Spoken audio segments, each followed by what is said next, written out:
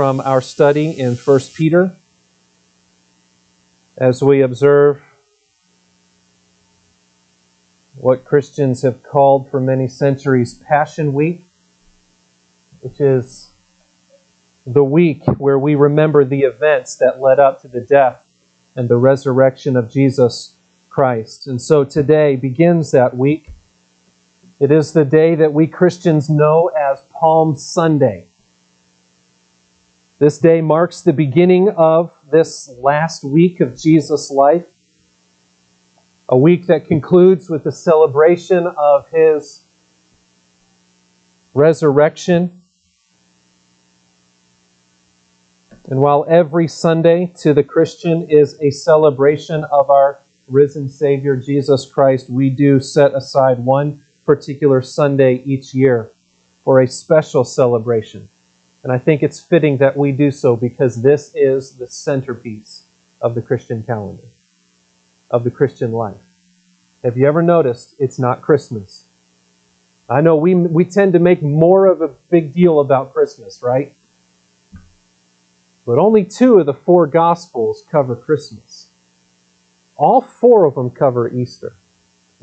All 4 of them deal with the resurrection of Christ. And that is important. That is on purpose. And so our celebration of Easter is a week-long focus, remembering the events that led up not just to His resurrection, but to His death.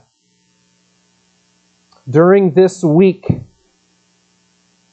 as Jesus lived it, He will celebrate the Passover with His disciples. That too is significant because He will become the ultimate Passover lamb. There is a reason that this holiday coincides with Passover.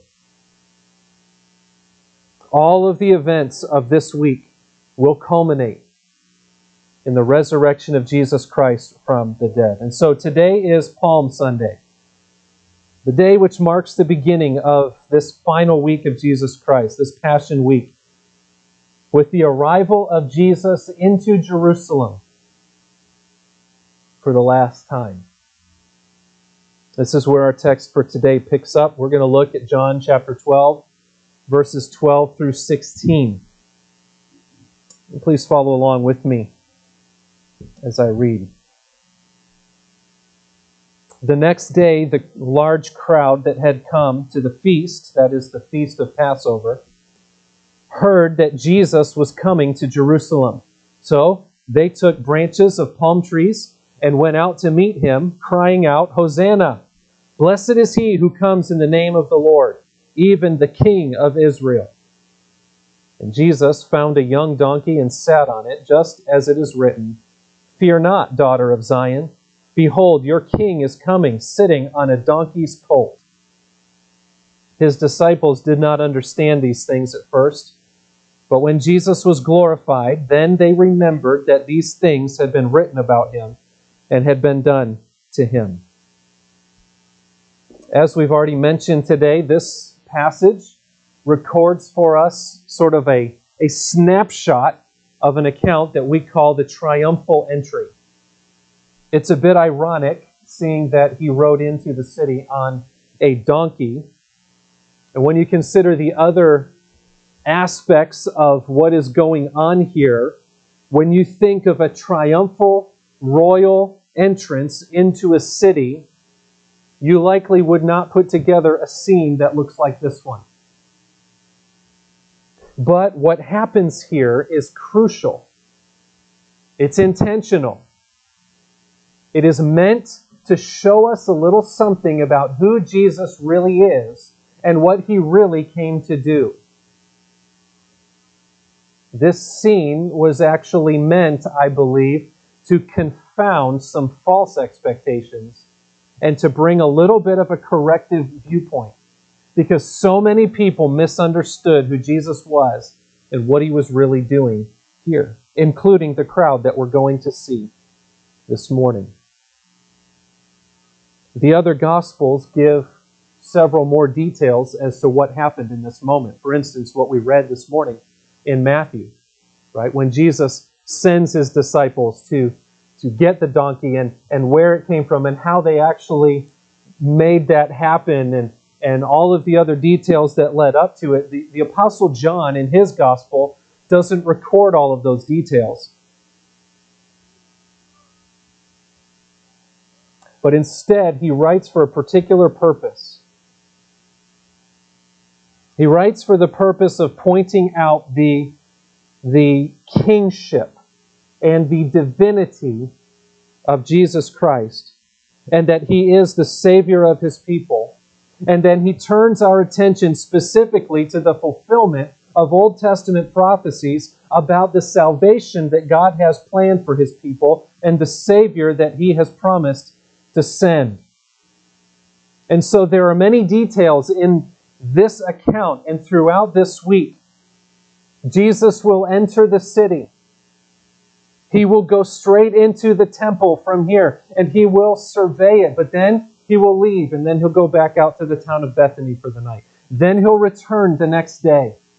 And the next day, he will go into the temple, and he will drive out the money changers and the peddlers from the temple complex. He will do it now for a second time in his life, and he will do it as a proclamation of judgment on their false religion that they had fallen into. This will spark a series of confrontations and conversations throughout this last week that will culminate in his crucifixion. But the focus of all of this is not specifically on each little detail, but on what those details show us about who Jesus really is, what kind of a king he really is, and what kind of a kingdom he really came to establish. The purpose is to show that Jesus is God in human flesh, that he is the Savior who had been long expected, and we are to respond to that revelation in a particular way. And so, in these few verses, there are two significant Old Testament quotations, and they all reveal to us who Jesus is and what he came to do. And as we move through this passage, line by line, verse by verse, there are several key themes that we need to consider this morning. The timing of all of this. We want to consider the branches, the palm branches that they used. We want to consider the praise song that they sang. And we want to consider even the donkey on which Jesus rode. No, that's not our outline for this morning, but those are the key ideas, key elements of the story, and they have some significance, and we'll note that as we go along. What is happening here is a prophetic event. And by that, I don't mean specifically that it is predicting the future, although what is happening here gives us a glimpse of a second return, a second arrival of Jesus in the future, still yet to be realized, when he will arrive not riding on a donkey, but he will arrive triumphantly, truly triumphantly, riding on a war horse. But that is not what's happening here. This, when I say prophetic, what I mean is it is proclaiming to us the truth about who Jesus is. This is a prophetic event, revealing to us Jesus as the King. And so as we look at this text, I want us to notice, first of all, the prophetic timeline of this event. That is the outline we're working through. First of all, the prophetic timeline. Verse 12 says, "The next day, the large crowd that had come to the feast," that is the feast of Passover, "heard that Jesus was coming to Jerusalem." There is something significant to that phrase, the next day, especially as we see it in the timeline of Jesus' life. And I want us to stop for a moment and consider that. Back in verse 1 of chapter 12, we have another time reference. It says 6 days before the Passover. All right, so chapter 1 picks up the week of Passover, 6 days before. That was when Jesus arrived at Bethany and prepared to enter into Jerusalem on the donkey. What happens beginning in verse 12 then happens the next day. So now 5 days before Passover. And that to us may not seem significant. That seems like just an incidental detail to add some color to the story. And for the most part, yes, that's what it does. But it also reminds us of a very important truth about Jesus' life, that every moment and every detail of his life was on a divine timeline. It was meant to happen exactly as it happened. That Jesus' life and Jesus' mission played out exactly as God had designed it in every detail. One thing the Apostle John makes clear repeatedly throughout his gospel is that Jesus not only knows everything that will happen in his life and how it will play out, but that he is actually in control of it. That nothing happens to him and nothing happens in his life unless he gives the green light for it to happen. So that it happens exactly as God has planned and as the prophets had revealed it. So, for instance, to this point in Jesus' life, there had already been a few attempts on his life. But in each case, the plot was foiled, and it was foiled, we see, directly by Jesus, either by them not being able to make a tight enough case to bring an accusation against him, or not being able to win the crowd over, or in some cases where he was actually put into a position where they were going to execute him, he just disappears. He finds his way out of the crowd in a way that no one can explain. Why does it happen that way? Because Jesus was operating on a particular timeline. He was operating with a particular plan in mind, and it was going to progress in every detail as he designed. So, Jesus testifies of that himself in John chapter 10, when he says, "For this reason the Father loves me, because I lay down my life, that I may take it up again." You see that? He says, no one takes it from me. Not the crowd, not Pilate, not the Roman centurions, not Satan. No one takes it from me. But I lay it down of my own accord. I have authority to lay it down, and I have authority to take it up again. This charge I have received from my Father. So it is clear that no one could do anything to Jesus unless he allowed it to happen. He was on a divine timeline planned by God, and every moment of his life fit perfectly into that divine timeline. Make no mistake, Jesus was not a victim, and Jesus was not assassinated. He wasn't a martyr for a good cause in hopes that his followers would follow suit.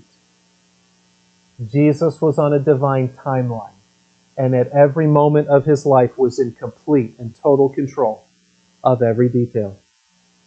There were no mistakes that were made. So it is clear that the Father and the Son formulated a plan for the salvation of God's people, and every moment and every detail of Jesus' life is in fulfillment of that plan. Those who believed in him were a part of that plan. Those who plotted to kill him played right into his plan. His message, his suffering, his rejection, his death, his resurrection, all were a part of his plan. Nothing was a surprise. It played out exactly as he designed. Are you understanding that? Right? I've repeated myself several times this morning. You got that? Okay. Was Jesus a victim? No. Was the cross a mistake? No. Is the church plan B because plan A in Jerusalem didn't work? No. It is all a part of his plan. So, just think about that for a second. Because this is the Lord not only of Jesus' own life, this is the Lord of history, right? The creator and sustainer of it all. So, Point to a moment in your life for me, if you will, if you dare. That's not according to his plan as well. Can you think of one? I didn't think so. Remember that. That's a little tangent, okay? Come on back now to the text. I want us to understand also, though, that this divine and prophetic timeline is not just applicable to the earthly life of Jesus. There's a bigger story going on, too. There's a bigger timeline. There's a bigger picture happening. The Apostle Paul tells us in Galatians chapter 4 that when the fullness of time had come, God sent forth his Son, born of a woman, born under the law, to redeem those who were under the law, so that we might receive adoption as sons. To redeem those who were under the law. That tells us the purpose for sending his Son, to save his people from their sins, right? That's exactly what the angel said. How did he do it? It wasn't random. It wasn't, well, it took God this long to figure out exactly what he was going to do, and then once he did... No, this was all a part of God's perfect timeline for history. And when the fullness of time had come, when the moment was right, when everything had built up to that point where Jesus knew, where God knew he was going to culminate this movement, then he sent his Son. He had worked all the way up to it. So this wasn't just every detail of Jesus' life.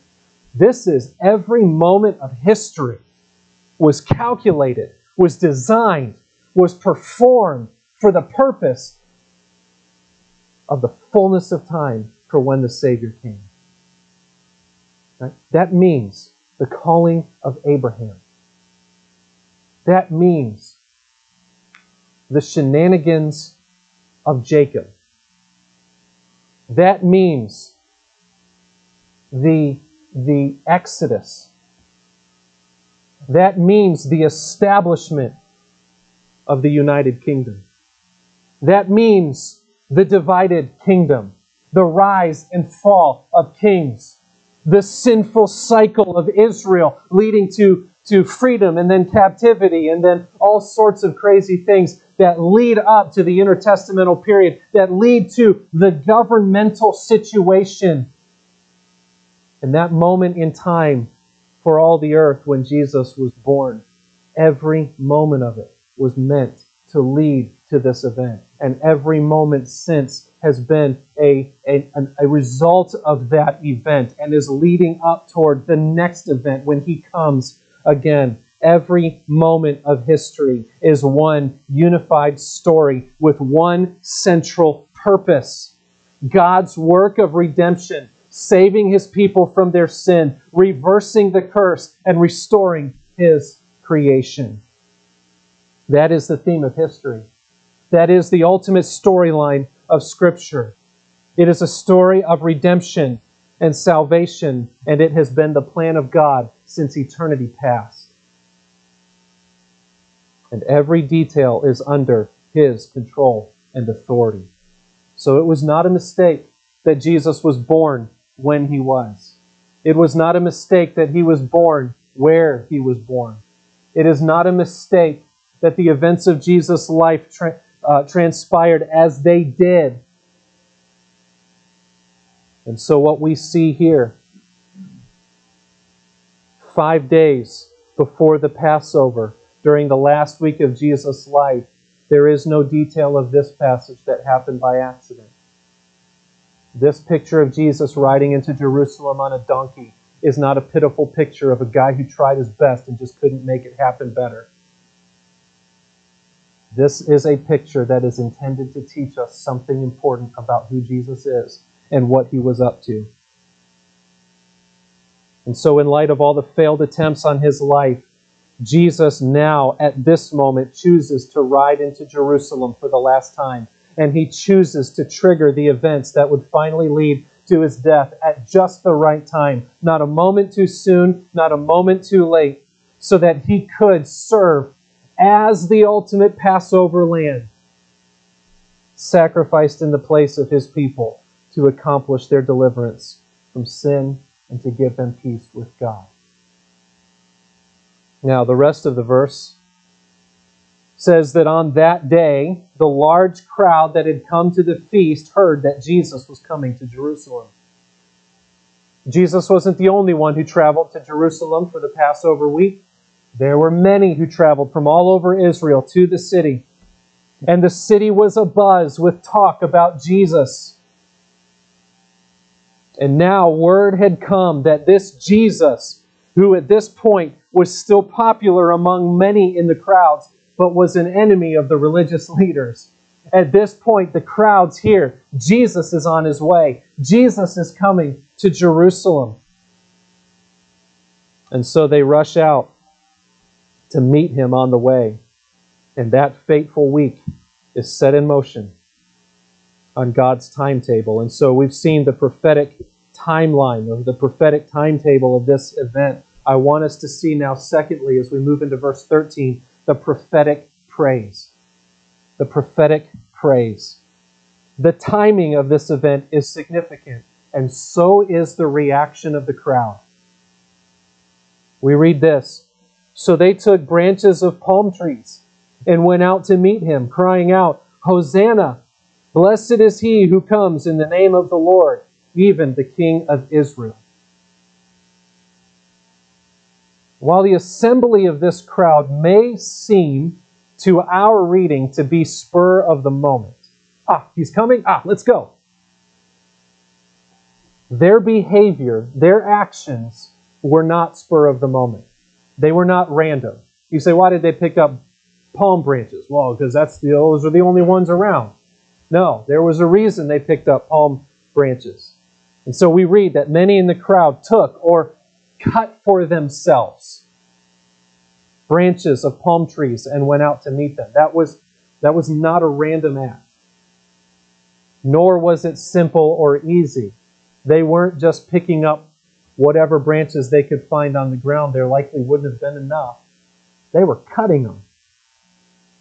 They were going out of their way. It was calculated. It was intentional. There was a reason they went out of their way to cut and carry palm branches. It doesn't have anything to do with Passover.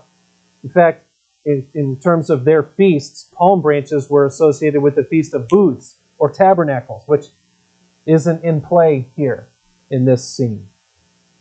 It seems to me that the significance of these palm branches has come from the intertestamental period. All right, I'm going to take my pastor glasses off and I'll put on my professor glasses. All right, here we go. A little history lesson. The intertestamental period is that period of 400 years between the end of the Old Testament and the beginning of the New Testament. 400 silent years in there. And there was a lot of stuff that happened in that time period. During that time, Israel had been under the oppression of an empire called the Seleucid Empire, a major center of Greek culture and a long-time historical enemy of Israel.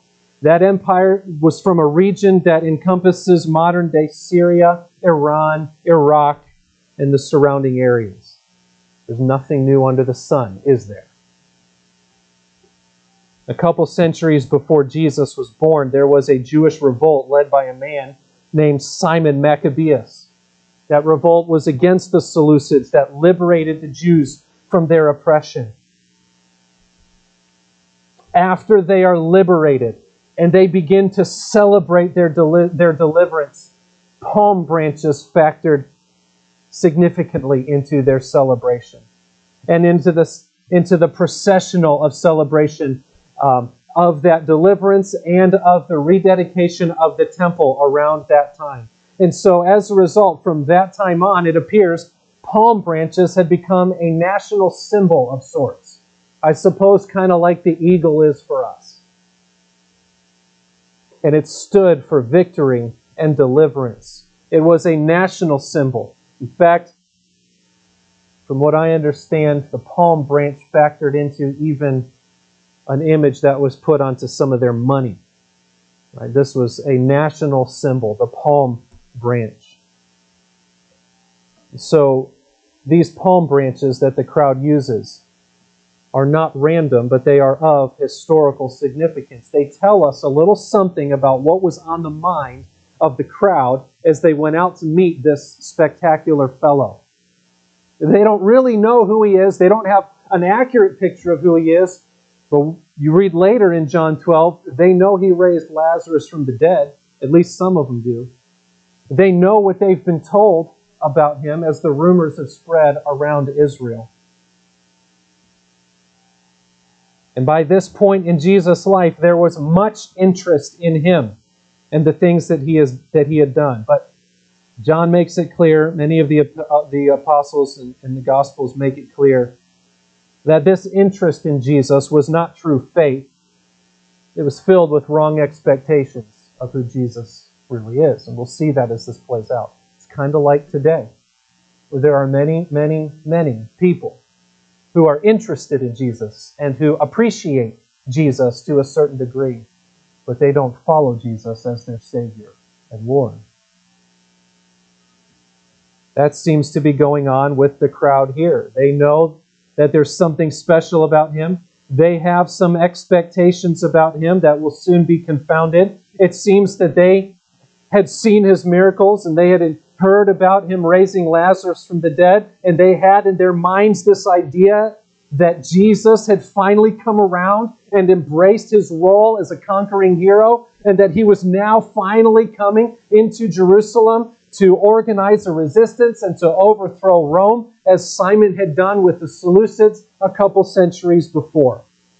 And so this crowd is excited about the arrival of Jesus in Jerusalem, and they are perhaps looking to him as their political and social deliverer, their national hero. And so, swept up in the enthusiasm of the moment, this crowd cries out, "Hosanna!" You know what that word means? It means, save now. Well, that's interesting, isn't it? Because the angel had announced that his name would be Emmanuel, God with us, and we'll call his name Jesus because he will save his people from their sins. Save now. And this crowd, with mixed ideas and mixed feelings about what this Jesus was actually here to do, is crying out with one accord, save now. Where is that coming from? Well, again, that's not random either. This term Hosanna is a term that the Jews knew very well from a section of the Psalms that is known as the Hallel. It encompasses Psalms 113 to 118. These psalms were songs that were used specifically in the temple during prominent festivals like Passover. Right? So this is the song that's already in their heads during this week. And so now, as they proclaim this name, as they announce this word, as they say Hosanna toward Jesus, we see not just a historical significance, but also a biblical one. The historical significance is that the crowd is expecting him to come and be their conquering hero. The biblical significance ties what they're saying and thus what Jesus is doing into what Scripture has already revealed. The crowd is, in fact, singing or proclaiming from Psalm 118, verses 25 and 26, which we've already heard this morning. Save us, we pray, O Lord. That's the Hosanna part. Blessed is he who comes in the name of the Lord. We bless you from the house of the Lord. That's what they're singing here in these verses. And they even add the interpretive phrase, even the King of Israel. So in that moment, as they sing this song from the Scriptures, this crowd proclaims in no uncertain terms that their hope is in Jesus as their long-expected deliverer. Now, we won't spend much time this morning on whether or not this was true saving faith. As the events of Jesus last week bear out, we find out it was not true saving faith for most of them. Their expectation of what this Messiah or this deliverer would look like was misguided, and it didn't match up to what Jesus actually did, which is why many in this crowd by the end of the week are going to be crying out for his crucifixion. He was not there to overthrow Rome. He wasn't here to be a political deliverer. He was there to save his people from their sin.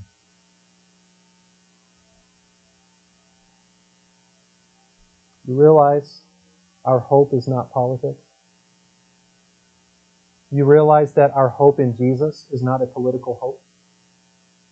You realize that our greatest problem is not politics?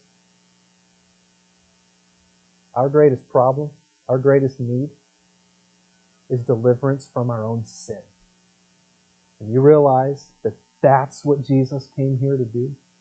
And if you're looking to Jesus for deliverance from anything else instead of this, if you think Jesus is merely here to give you an easy life, or if he is merely here just to turn your government around, certainly he can do those things, but if that's all you're expecting from him, you're going to be disappointed. And you're actually not focused on your greatest need. And as the people in the crowd here begin to figure this out, many will become disillusioned with him, much like Judas did, and they'll turn on him. Now, it's important to note here that to this point in Jesus' life, he had, on occasion, received praise like this already. And to this point, whenever he receives praise like this from a crowd, he silences it. He refuses it. He'll disappear from their midst. It wasn't just execution that some people were after. There was a moment when they surrounded him to make him king by force. And Jesus says, no, that's not how this is going to work. But this time, even though he knows it's not from true faith that this crowd is saying these things, this time he accepts the praise. Whether they truly believed in him as Savior or not, I'm sure some people in the crowd did. But the general flow, the general thrust was that this was not true saving faith for many of them. But regardless of that, what they were proclaiming was biblical truth. What they were proclaiming is prophetic truth of who he is and what he came to do. And his time had come. And so it's time to make the announcement. And they do. It's time to provoke the religious leaders. And he will. And it's time to go to the cross to die for his people. And he will. That leads us to verses 14 and 15, where we see, thirdly, the prophetic parade. The prophetic parade. We see in verse 14, and Jesus found a young donkey and sat on it, just as it is written, "Fear not, daughter of Zion. Behold, your king is coming, sitting on a donkey's colt." I suppose you could say the parade began in verse 13, but here's where Jesus actually sits down to ride into Jerusalem. The focus is on the fact that he rode on a donkey, hardly a royal steed, right? And here's where we get to the not-so-triumphal part of this triumphal entry. Can you imagine what the people thought when they saw this? It's a donkey.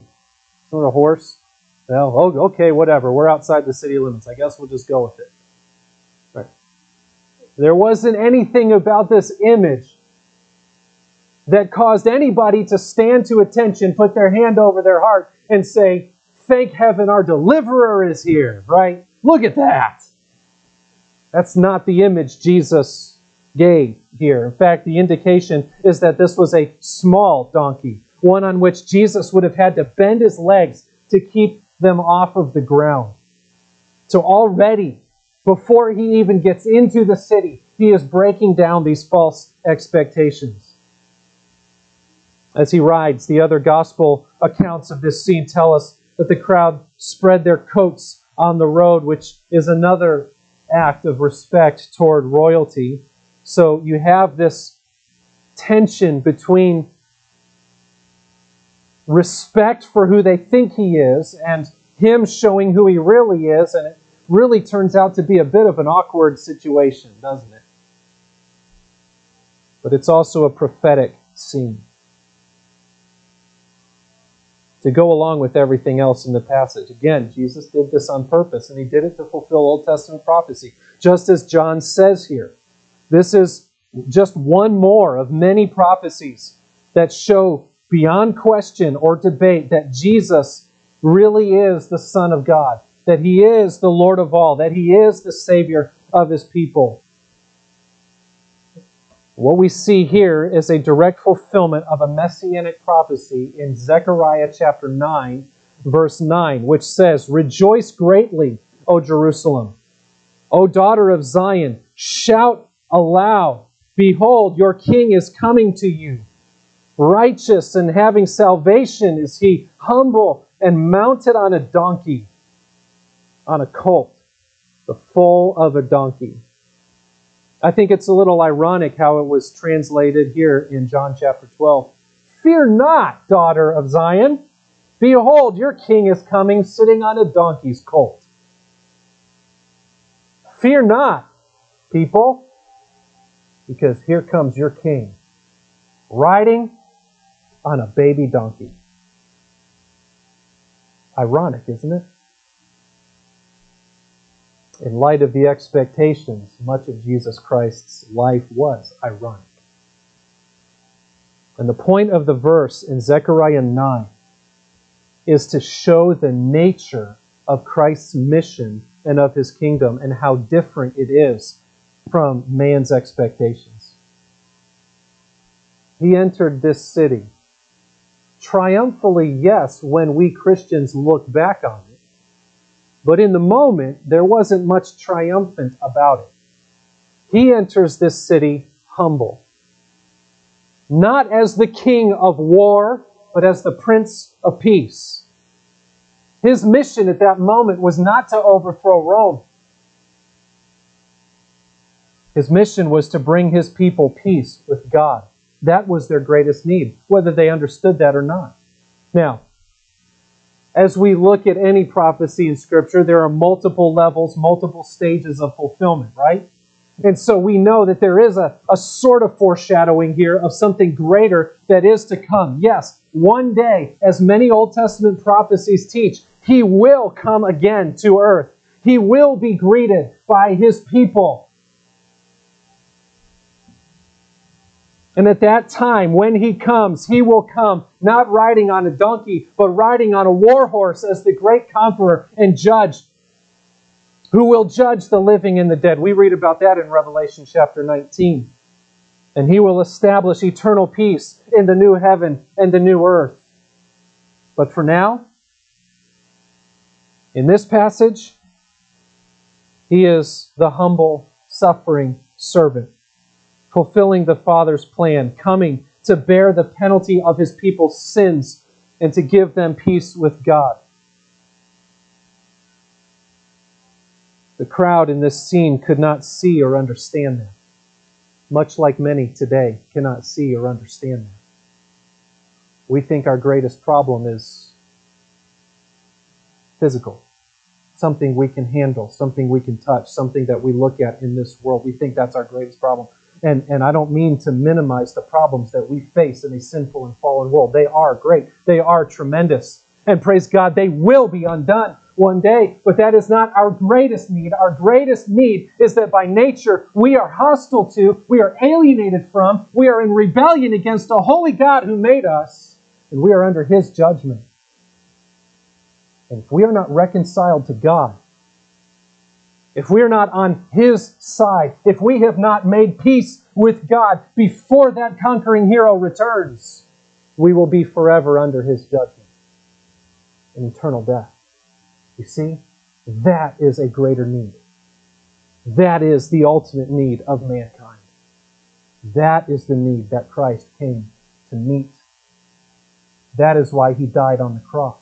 Because the only way to make peace with God is to pay for our sin, and we could never do it. And so he died on the cross. Why? So that God would pour out his wrath on him instead. so that all who believe in Christ could have eternal life, would never perish, but would have peace with God forever. Sometimes those who believe in Christ don't get out of their difficult situations in this earth, in this life. That's where 1 Peter comes in. Because God's people are suffering people. But God's people suffer because they have hope. Why? Because the victory was won here at the cross. The crowd doesn't understand this. They don't understand their need. They don't understand the purpose of Jesus' mission in this moment. So they keep ushering him into the city with a wrong expectation about what he came there to do. As one commentator states about this, the meaning and the happenings of the life of Jesus are not open for every unregenerate person to see. They are revealed only by the Holy Spirit of God. And that's what's going on here. For those who have eyes to see it, they can see what makes this scene a triumphal entry is not the steed. It's not the crowd. It's not even the faith of the disciples, because we're going to see in a moment they don't even understand what's going on here yet. What makes this so triumphant is to see how it is connected to the Old Testament prophecies, how it communicates who Jesus is and what he came to do, and how he actually accomplished his mission. Right? This is the beginning of the week. And so much more of this is going to play out throughout the week. And so that brings us finally to verse 16, where we see the prophetic significance. The prophetic significance of what's going on here. We read in verse 16, his disciples did not understand these things at first. But when Jesus was glorified, then they remembered that these things had been written about him and had been done to him.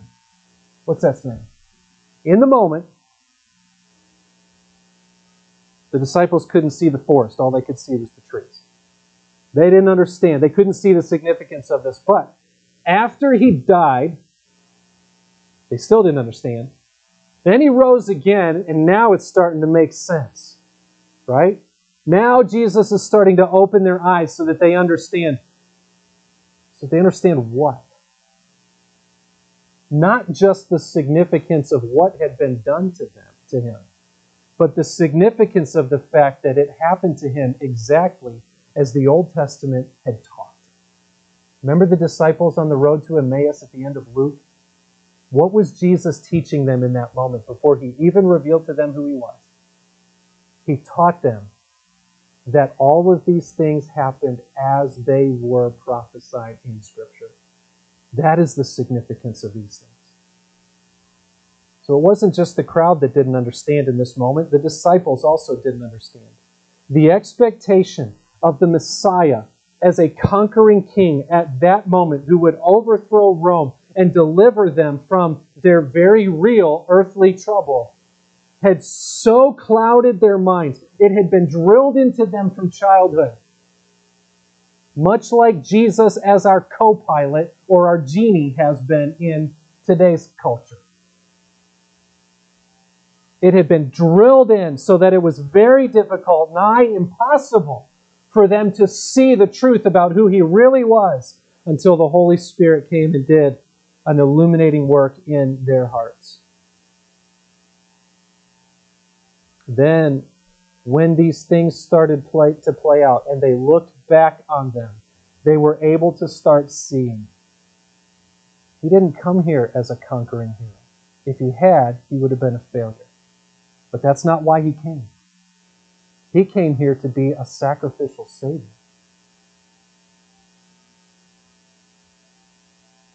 And on that front, he was incredibly successful.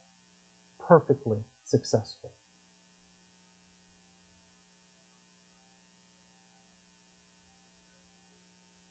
So they start to understand more and more what Jesus had been teaching them all along. Putting the pieces together in their minds. what Christ had promised them. You know, he had told them he was going to die. He had told them several times, I'm going to die. I'm going to go to Jerusalem and I'm going to die. Now it's starting to make sense. And now, as it begins to make sense, they start to understand the significance of this awkward moment. Why he was on a donkey.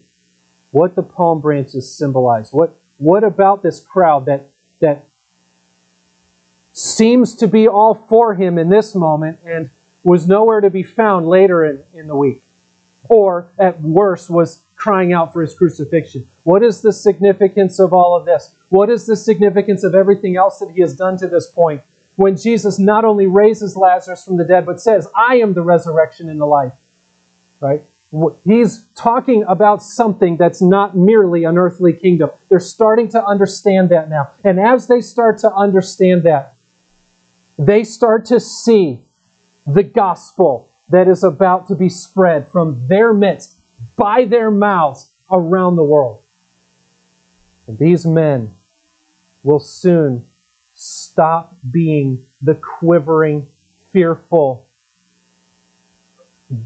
bumbling, whatever you want to call them. I don't want to say idiots, because they weren't idiots.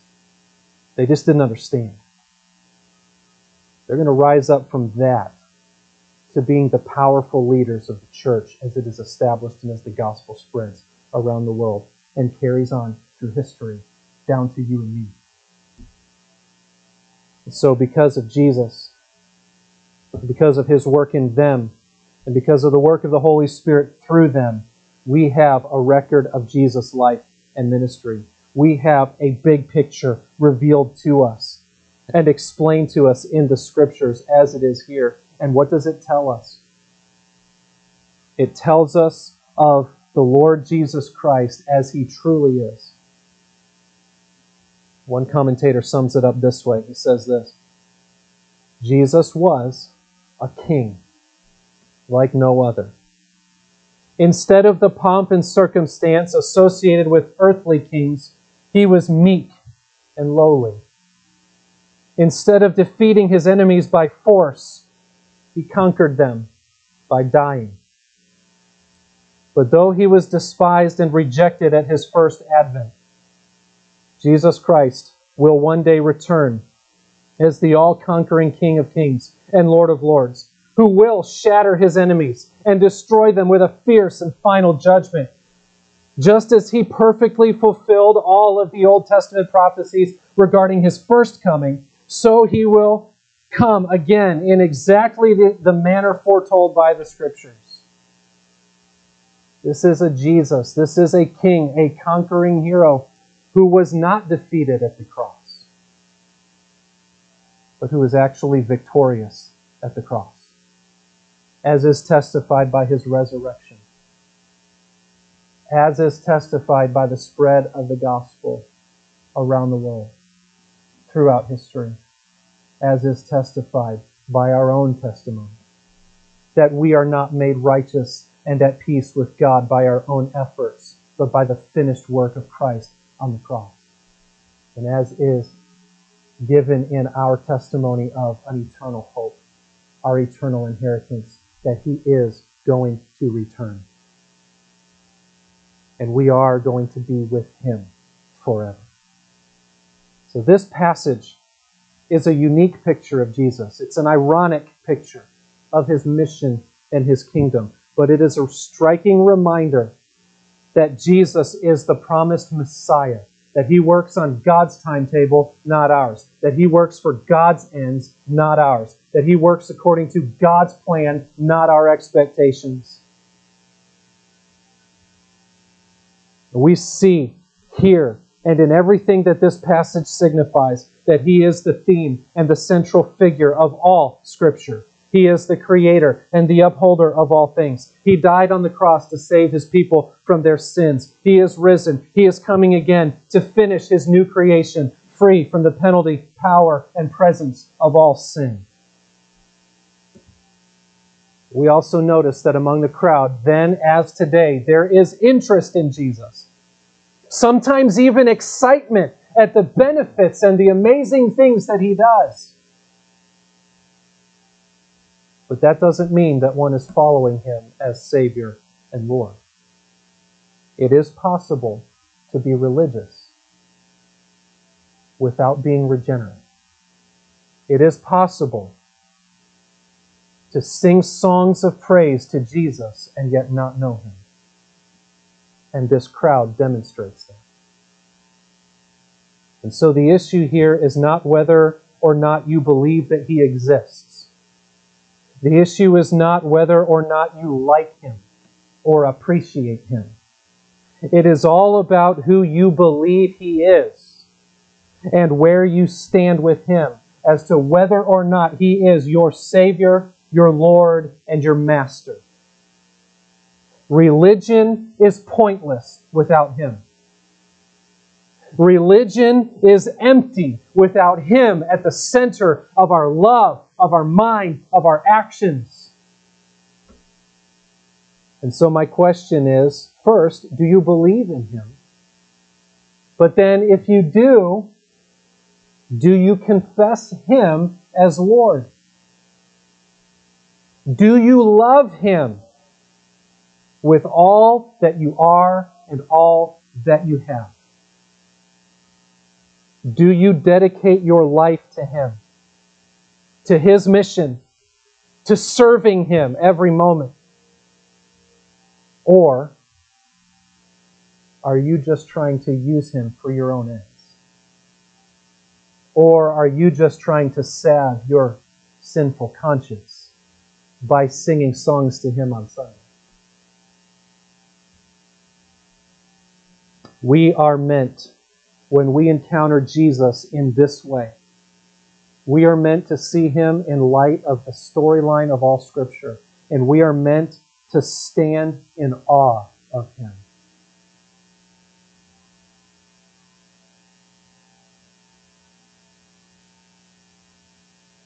We are meant to fall at his feet and worship him. We are meant to call on him as our Savior. Not our political Savior, but the Savior from our sin. We are meant to follow and serve him as our Lord. To live for the day when we see him face to face. For he is risen. So the question is this: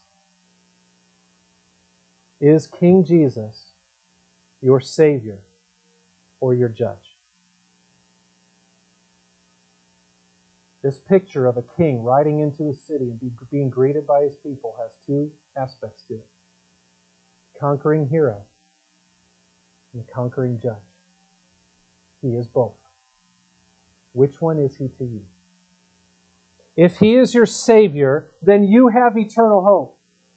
You can live with confidence and joy, and you can be holy in this sinful world. Why? Because you look forward with great anticipation to a day that is greater than any day this earth has ever known. A day when we are united to our Savior face to face. Christian, be renewed in your joy today in Christ. As we enter Passion Week, enjoy the Easter eggs. Enjoy the springtime. Enjoy the colors. But most of all, fix your mind and your heart on the resurrection of Jesus Christ. His death in your place. His resurrection that sealed his victory over sin and the grave, and the eternal inheritance you have in him by faith. Live in this world as if that is the heart of everything you are and everything you do. But friends, if King Jesus is not your Savior, he is your judge. And you stand guilty of rebellion before God. Holy treason. Cosmic treason. Because of sin. And you stand before him exposed in your sin and condemned already. You are meant to look at this Jesus and bow before him in submission. To confess your sins. to turn away, to repent of those sins, to believe in Jesus Christ as the Son of God and Lord of all, to believe on Him as your Master, to follow Him. Friends, by God's grace, Jesus doesn't have to be your judge for eternal condemnation. He can be your Savior. God has made a way so that all who call on the name of the Lord Jesus Christ can and will be saved. Christian, rejoice in your Savior today. If you're among us and you're not a Christian, I beg you, I plead with you, repent and believe on the Lord Jesus Christ. This is your King. Let's pray.